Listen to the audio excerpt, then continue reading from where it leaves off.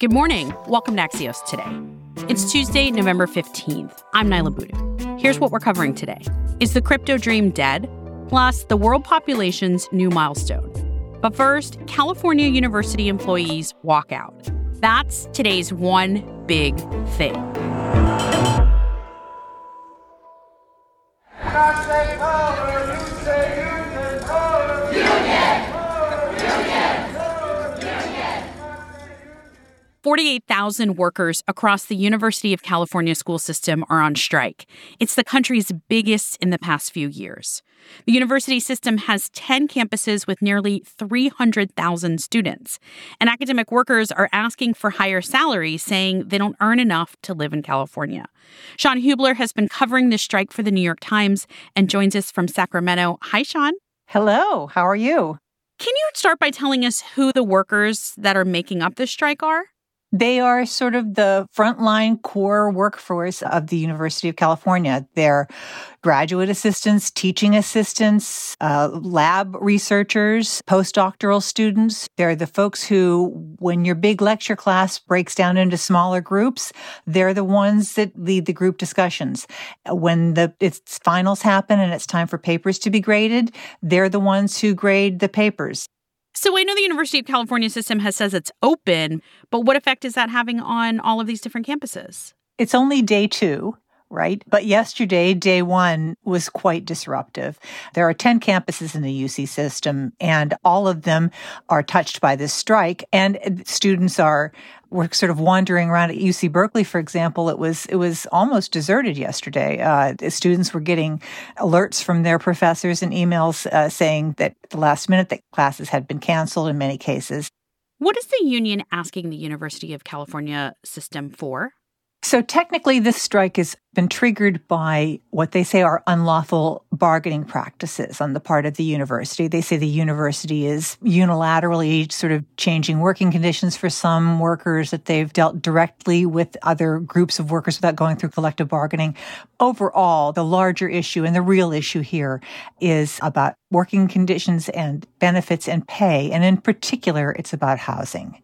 California is a state with already high housing costs up and down the state. So a lot of what they get paid, while it sounds on the face of it like it might be okay money for a grad student, in fact, actually is almost subsistence level wages, because in almost all cases, at least a third of their pay is eaten up by rent. For about 40% of the student workers, about half of their pay is eaten up by rent. When the market rent in your area, as in San Francisco, for example, is $3,000 a month for a one-bedroom apartment, that's the end of your paycheck if you're only making $24,000 a year, $2,000 a month.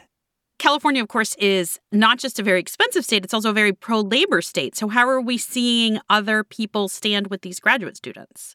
Yesterday, as the strike began, something like 36 legislators signed a letter to the university administration asking them to deal more fairly with the unions. And there's a great deal of sympathy. Now, whether that will be tested as time goes on and it gets closer to finals week and the stakes become higher, that could change. Joining us from Sacramento, the New York Times, Sean Hubler. Thank you, Sean. Thank you. In a moment, how the end of FTX could signal the end of an era for crypto.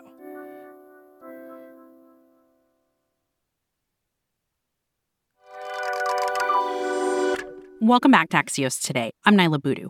There's been a big shakeup in the world of cryptocurrency. Sam Bankman-Fried, also known as SBF, is the founder of the Bahamian cryptocurrency exchange called FTX, which filed for bankruptcy just days ago. Once considered the most trusted man in crypto, he stepped down as CEO. So, what does the fall of FTX mean for crypto investors and the cryptocurrency industry as a whole going forward? Axios' chief financial correspondent, Felix Salmon, is here with that. Hey, Felix. Hi, Nana. I think we should probably start with what the promise of crypto is.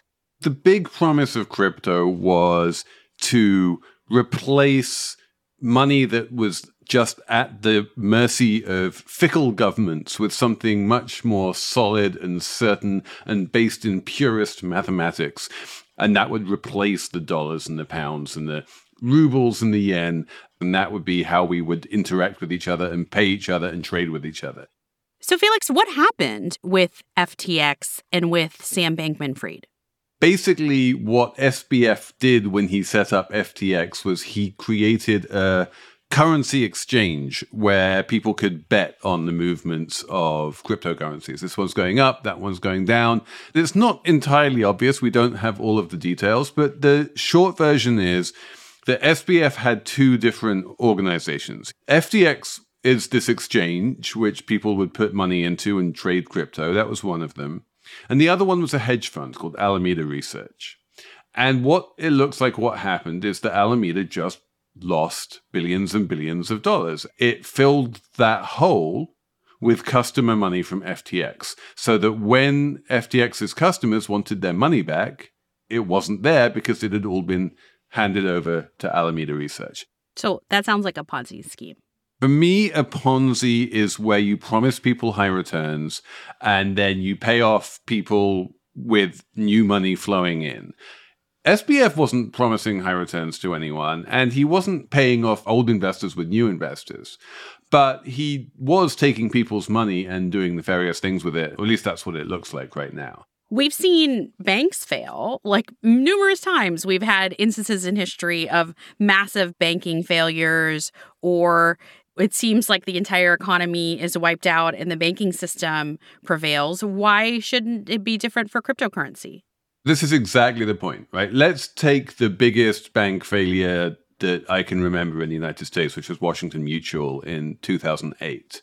$16 billion got pulled out of Washington Mutual and it wound up failing and being effectively taken over by the FDIC, and all of its assets got moved over to JP Morgan. And its customers were fine because you had that whole infrastructure of the FDIC and US regulators and the government making sure that everything was okay. And that's exactly what you don't have in cryptocurrency. Is this the beginning of the end of crypto? Is that stream dead? I think it's the end of the dream that crypto can replace normal currency. I think people realize that all of the regulation we have in the real world with our dollars, the central banks, the ability to bail institutions out, the ability to insure deposits to make sure you don't lose money you have at a bank is very useful and can't easily be replicated in crypto. And therefore, that dream is over. Thanks, Felix. Thank you. The world's population is expected to reach 8 billion people today, according to the United Nations. Humans are generally living longer, and overall, we've got better access to healthcare, food, clean water, and sanitation. But population growth has also slowed. Here's the story by the numbers. Earth's population has doubled since 1974.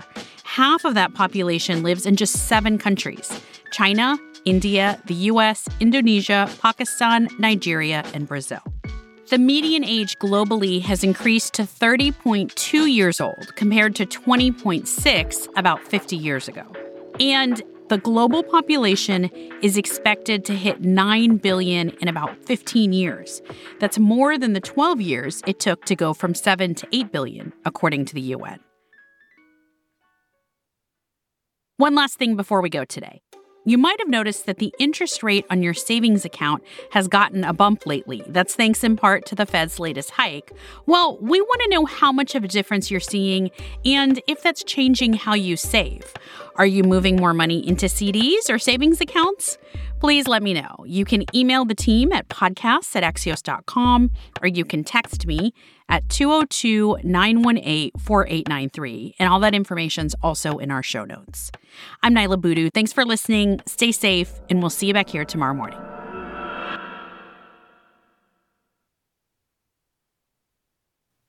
For The Economist's analysis of the results of the midterms and where America's headed, listen to the Checks and Balance podcast, where John Preto and his colleagues assess democracy in America, and they take a view without taking sides. Join them today and start listening to Checks and Balance wherever you get your podcasts.